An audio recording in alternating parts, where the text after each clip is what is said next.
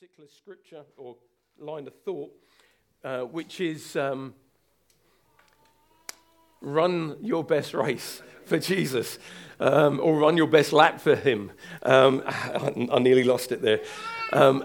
And the thoughts, I don't know whether it's inspiring you and encouraging you. I look at some runners in the past, who were an encouragement to me when I wanted to run.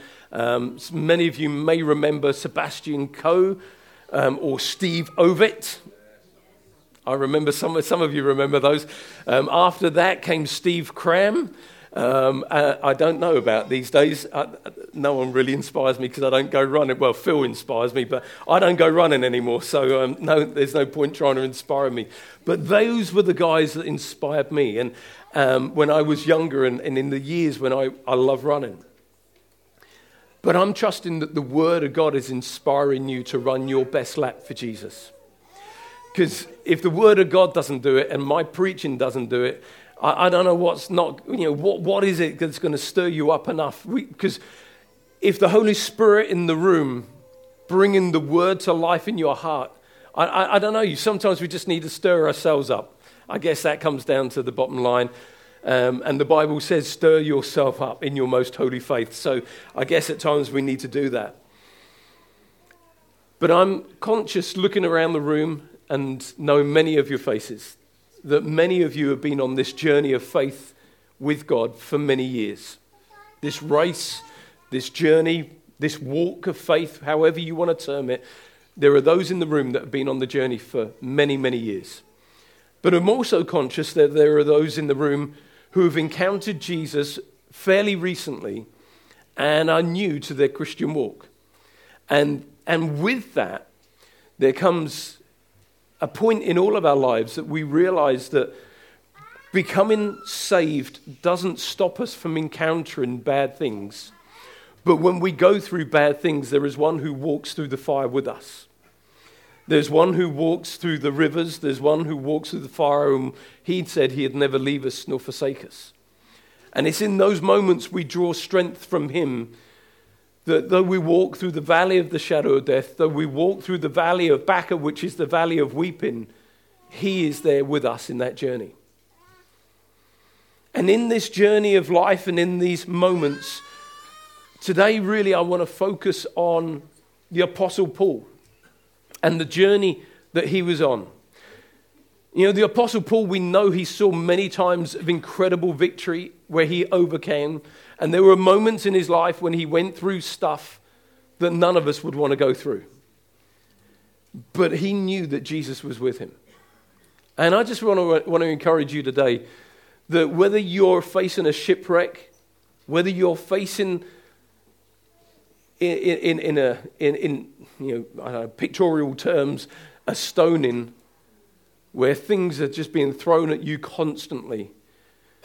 Paul went through those things, but he wouldn't give up on his faith. And this morning, as we read these words, the final words pretty much of the Apostle Paul, we hear something of Paul's journey, of his testimony, and what he declared over his life as being his story. And every one of us in this room have a history. You have a history of your past. Right now you're making your his story or her story, depending if you're a male or female.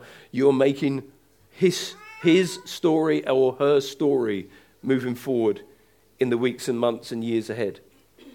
But I just want to give you a bit of a background in Paul's life and Timothy's life, because Paul is writing to Timothy.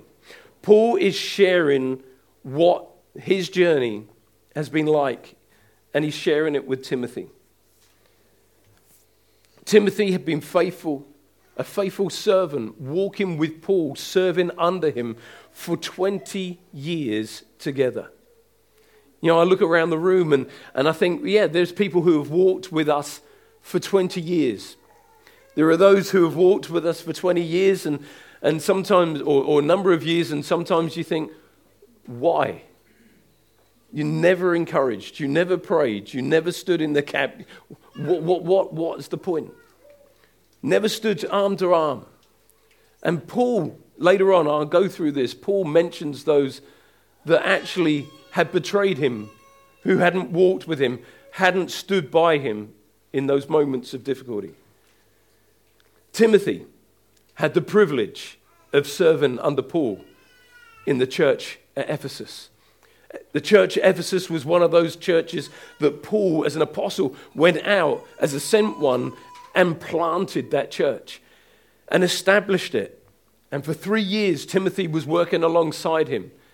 And then he released the leadership of that church into Timothy's hands. But there was a journey.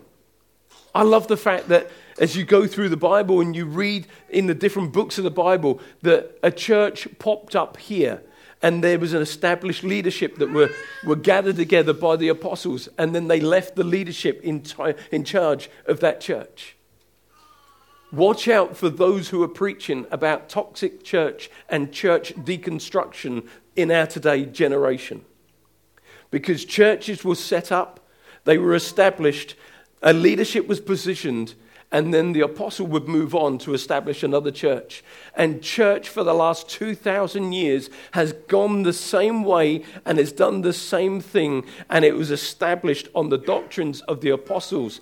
In Acts chapter 2, verse 46, it says that it would be established on the apostles' doctrine, on the prayer, on fellowship, and gathering around the Lord's Supper. And church has done that in various forms for the last 2,000 years. And Timothy now had the privilege of leading the church at Ephesus. At the time that Paul is writing this letter, the second letter, he's in a damp, dark Roman prison under guard.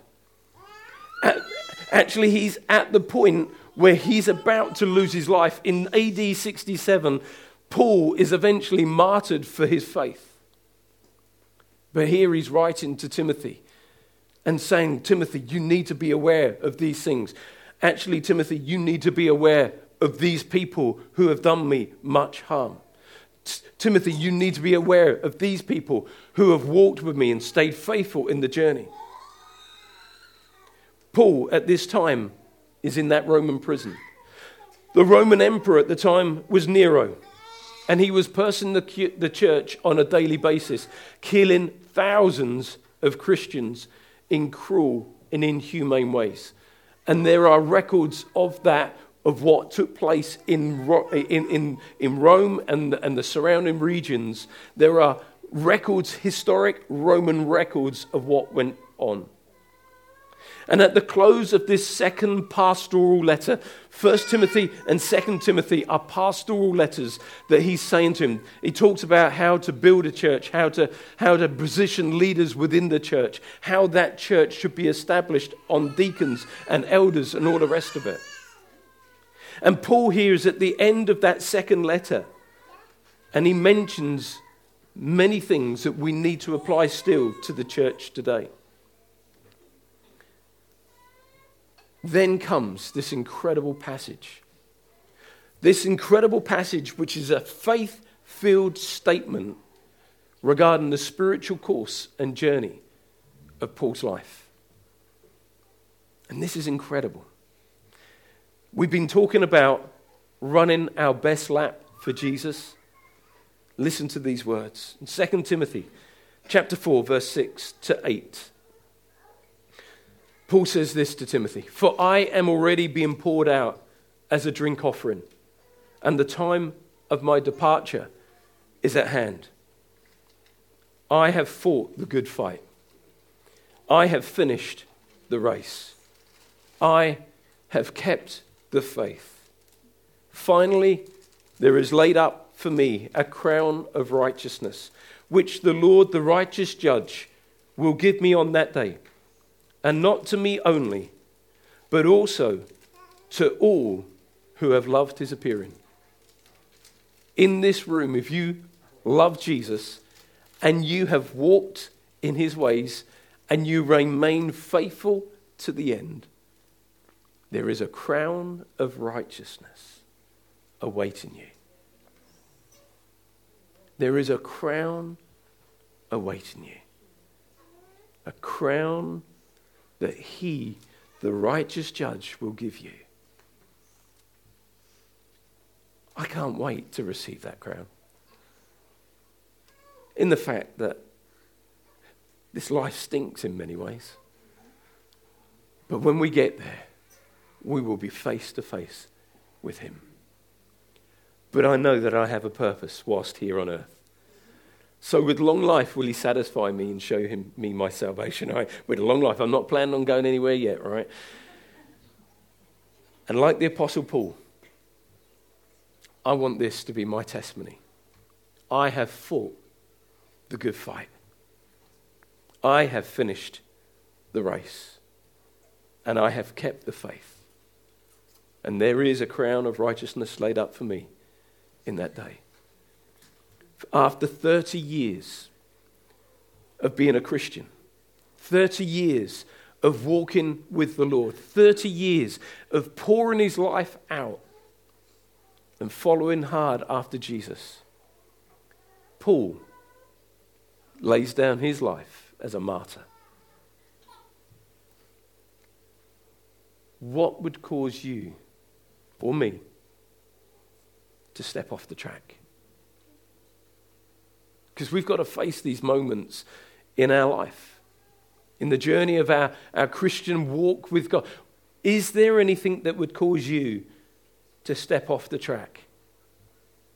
Say, I'm not going to follow any longer. I'm not going to be a part of his house any longer. Paul, we're going to look at this next week, but Paul went through all sorts of trials and temptations, testings, but he remained faithful to the journey. He said, I have finished the race. Let's not step off the track until we've finished our race, because that is so important. His testimony was this before God. It was his testimony before the church. And do you know what? It was his testimony before the world. I have finished the race. I have finished the race. Oh yes, it's been a fight, but I have fought the good fight. I have kept the faith. Do you know what? There are some Christians up and down this country who will fall away during the race. And they won't finish in the manner in which they could have. That's a sad reality when you look at churches up and down our country who have lost so many through COVID situation, not through death, but because they walked away. They found something else to fill their time. They found another way of doing life without including Jesus in the middle of it. Before COVID happened, there were 5 million Christians attending church in our nation. 1 million have not returned. 1 million have not come back. Why? They stepped off the track. 1 million in our nation. And yes, even in this church, even here in Family Church Gospel, there are those who have stepped off the track. They've not gone to another church. They've just stepped off the track. My life has got too busy. Too busy for God? God is meant to be at the center of our lives, not the peripheral of our lives. Not, well, if I make time for him, I'll include him. No, he's meant to be at the center of it all. 1 million Christians have decided to step off the track. Do you know what? I am so thankful that you are here and that you're on the track. Some will face pressure and opposition and give up along the way. Some will listen to false prophets who will lead many astray. For others, the Bible says the love of many will grow cold. Listen to this scripture. In Matthew 24, it says this.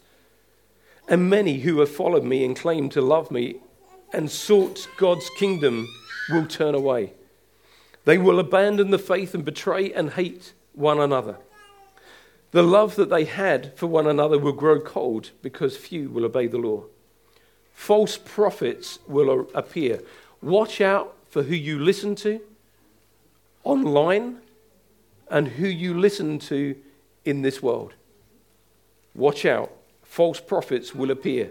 Many will be taken in by them, and the only thing that will grow is wickedness. There will be no end to the increase of wickedness. But those who do not waver from our path and do not follow those false prophets, those among you will be saved. What a great promise. Those who continue. Remember, the early Christians were known as the way. Jesus said that I am the way, the truth, and the life. There is only one way. And when we follow him, we won't be led away by false teachers or false prophets when we follow his way in our journey. So be aware. We're living in perilous times, as the Bible would say. Nobody said that the journey will be easy. Paul never turned around to the disciples or those around about him and said, the journey's going to be easy. What he did say to Jesus, Jesus said, I will never leave you. He didn't say it's going to be an easy journey, but he said, I won't leave you in the midst of the journey. When you think, what was it the poem goes, when you think there's only one set of footprints, that was the moment that I was carrying you. That's true for every one of our lives. When we think he's left us, that's the moment he's carrying us. He is always there in the journey of our life. You know, the journey may not be easy at times. And throughout this race, we may endure hardship. But the Bible says, count it all joy. Because we shouldn't be looking at the 70, 80, 90 years that we're on this earth. What we do in this life is preparation for eternity. What we do here, what we invest in here, where the treasure of our heart is here, will make a difference in our eternity. It's all about the preparation of our heart in the here and now that determines where our future in eternity will be. I love the fact that Jesus, by his Spirit, is in us, but he runs alongside us. He is, as some people put it, he is our coach. If we're running our best lap, then the coach not only is running alongside us saying, come on, you can do it, a little bit more, just a little bit further. There's a voice on the inside saying, you can do it, because you can do all things through Christ who strengthens you. When we don't know what to do, our eyes are on you, and he comes through with an answer to our life. He's not only the coach who's running alongside saying, come on, Asher, Nasha, yes, you can do it. You can win. Marlo, come on, you can do it. You can break through. Robbie, you can make it. He's not just the one who's running alongside. He's the one who's saying, I am in you. Trust me. My anointing, my power. The Bible says the same Spirit that rose Christ from the dead will quicken our mortal bodies. So that when we run, we can run and not grow weary. That we can run and not grow faint. Why? Because it's the Spirit of God in us that quickens and motivates and enables us to keep going. I want to show you a quick clip of a DVD of a particular situation. Click it, ready, pause. Of the heart of a father, because the heart of our Father is so for you. You may have had a bad experience of a father. I may not have been the best father on planet Earth, and I've made mistakes along the journey of my life. But I know that there is a Father in heaven who is perfect in all his ways. And I want to show you this clip because it shows the heart of a father.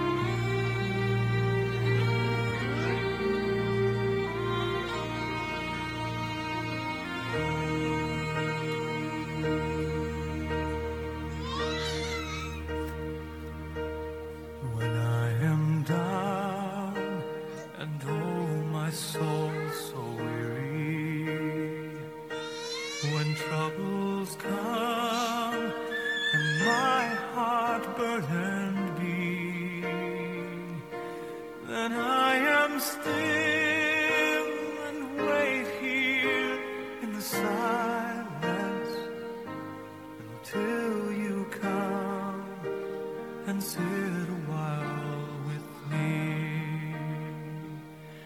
You raise me up so I can stand on mountains.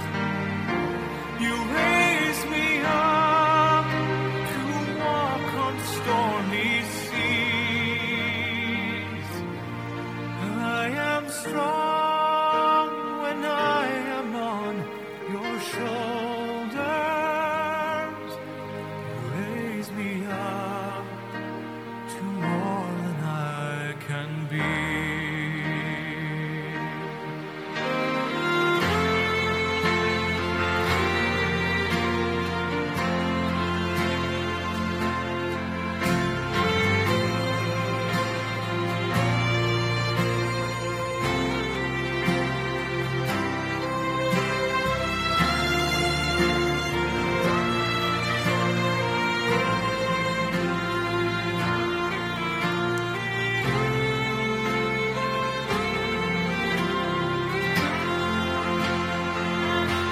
You raise me up so I can stand on mountains. You raise me up to walk on stormy seas. I am strong when I am on your shoulders. You raise me up to more than I can be.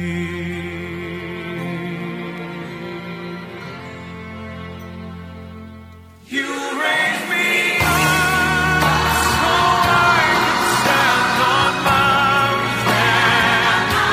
You raise me up to walk on stormy seas. I am strong when I am on your shoulders. Raise me up to more than I can be. You raise me up so I can stand on mountains. You raise me up to walk on stormy seas. I am strong when I am on your shoulders. You raise me up to more than I can be.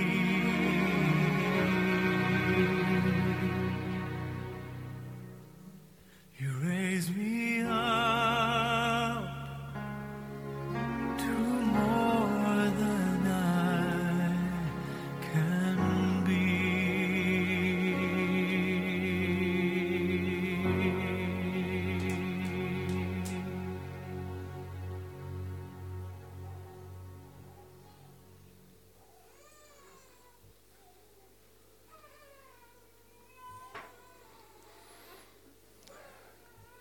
It's quite amazing, eh? Does anyone remember that race? I remember watching that race and seeing that happen. For some of you, 1992 was way before you were born.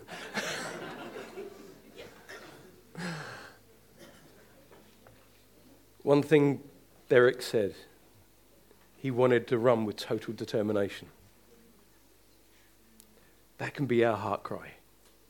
Are we absolutely determined to run our best race for Jesus? Not run it for ourselves, it's about running it for him.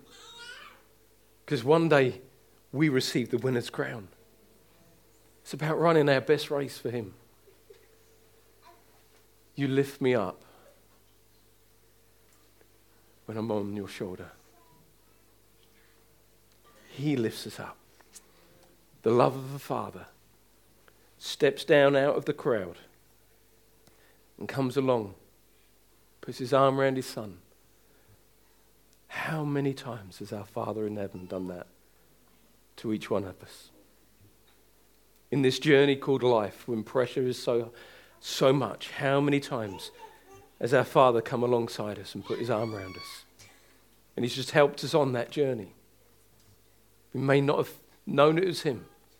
We may not have seen the hand of God upon us at that moment. But he's been there just leading, gently guiding, making sure that that finishing line is in target in our life.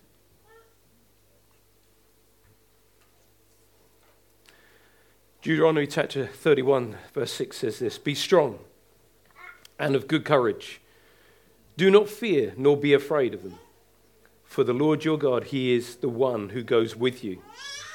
He will not leave you nor forsake you." Isaiah 40 verse 29 says, "He gives power to the weak, and to those who have no might, he increases strength." Right now, I think for us, that's our scripture.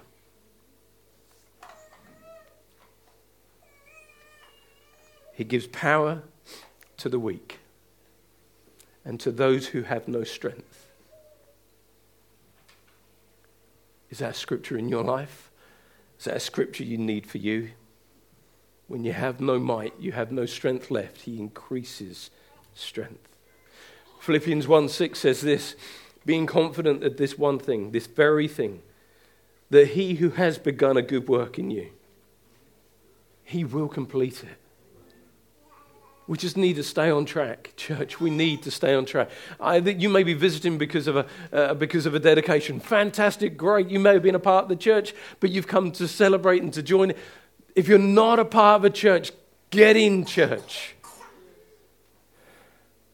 Because the Lord wants to complete the work in you until the day he returns. Someone once said this, "God will never give up on you. No matter what you do, he is always there for you. And he endures every circumstance you're in." I'm just looking around the room and I know some of the journeys. I know some of the pain and the pressures that you've been under, that you've encountered. The hurt, the pain, the upset. Let me read it again. God will never give up on you. No matter what you do, he is always there for you. And he endures every circumstance you are in. He knows.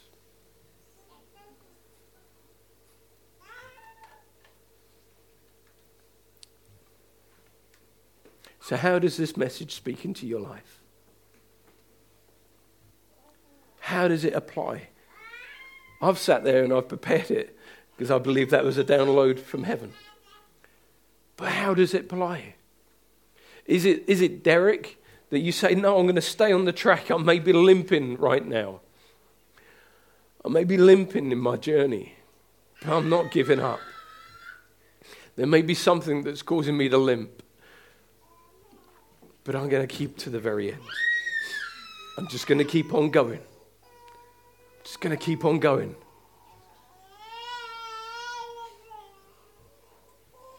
The key is to stay on track. The key is to stay on course. Because our Father in heaven will leave the stands to come and run with us in the midst of our hurt. So how does it apply to our life? If someone was tasked today with writing your epitaph, what would they say? What words would be written in your memory? What inscriptions would be written on your tombstone? You know, this last week I've started to prepare a funeral service for Carl. For some of you would remember Carl Ridgely, who passed away. I'm writing his thoughts and memories. But as I was thinking about what I would say about him, I suddenly thought, well, what would people say about me? would people be bothered when I'm gone? Would there be someone that would write something nice about my journey? Our story isn't complete. Remember that. Your story hasn't come to an end.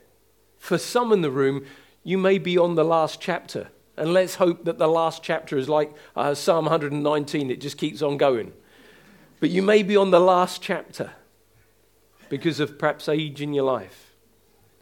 But there are others here, many of us, who have got many more chapters to write.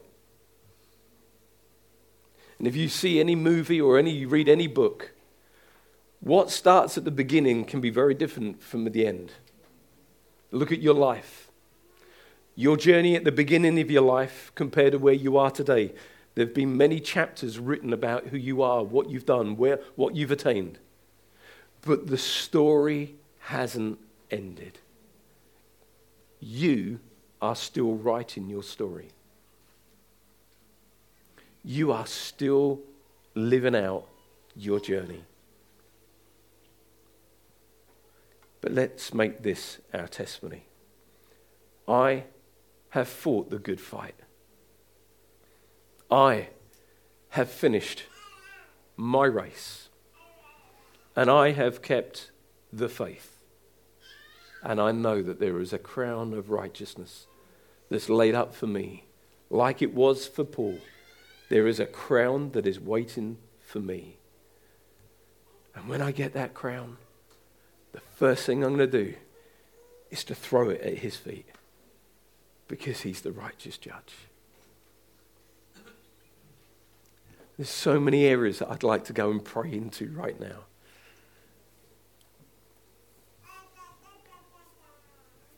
First area I'm going to pray is this. If you have not been walking with God like you know that you should be, and you've not been on the racetrack of your life, following Jesus as you know you could be, I want to pray for you. Because you don't want to allow this world, or the distractions of this world, or the false prophets of this world, or the voices of this world to distract you from the thing that should be most important. And that's your relationship with God. So let me pray in that area first. Father, I pray for every man, woman, and child in this room that has known you, has walked with you, but their heart is not as on fire as it used to be. And they've stepped away from your track. Father, you said you are the way, the truth, and the life. You said that there are only two paths in this life. The wide path that leads to destruction, or the narrow path that leads to life. And I pray for every man, woman, and child in this place today who have stepped off the track and have got sidetracked with other things. Lord, I pray that the words that I've spoken today would speak directly into their spirit man. Lord, that you would quicken them, that you would bring them back on track. Father, I pray that you would minister into their life and bring back this word. Keep reminding each one of us of this word. I want to pray for you today if you're going through a time of real hardship, just as Paul did, and you're limping along the track of your life. Father, I pray today for those individuals in this room who are running their best, but they're limping along the way. And I pray, Lord, that all grace and truth and spiritual wisdom would be their portion. Lord, that you would help them, that your arms of protection would be around about them. Lord, that they would know you in the dark and dismal moments of their life. Father, that they would know that you are there and that you are there to comfort and lead and direct our path. Father, we just receive the leading and the strengthening and the quickening of your Holy Spirit in our life this day. In Jesus' name, amen. Amen.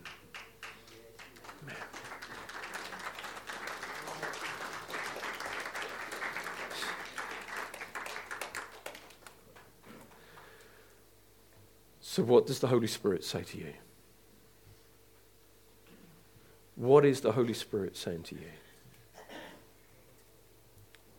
Because I can't leave this without you making a response to God. Only you can make that response. And in the quiet moments of your heart, maybe over lunch, and you're chatting it over with whoever's in your house. Maybe it's a quiet moment as you're driving home on your own. Maybe it's when you come back and you're worshiping here tonight.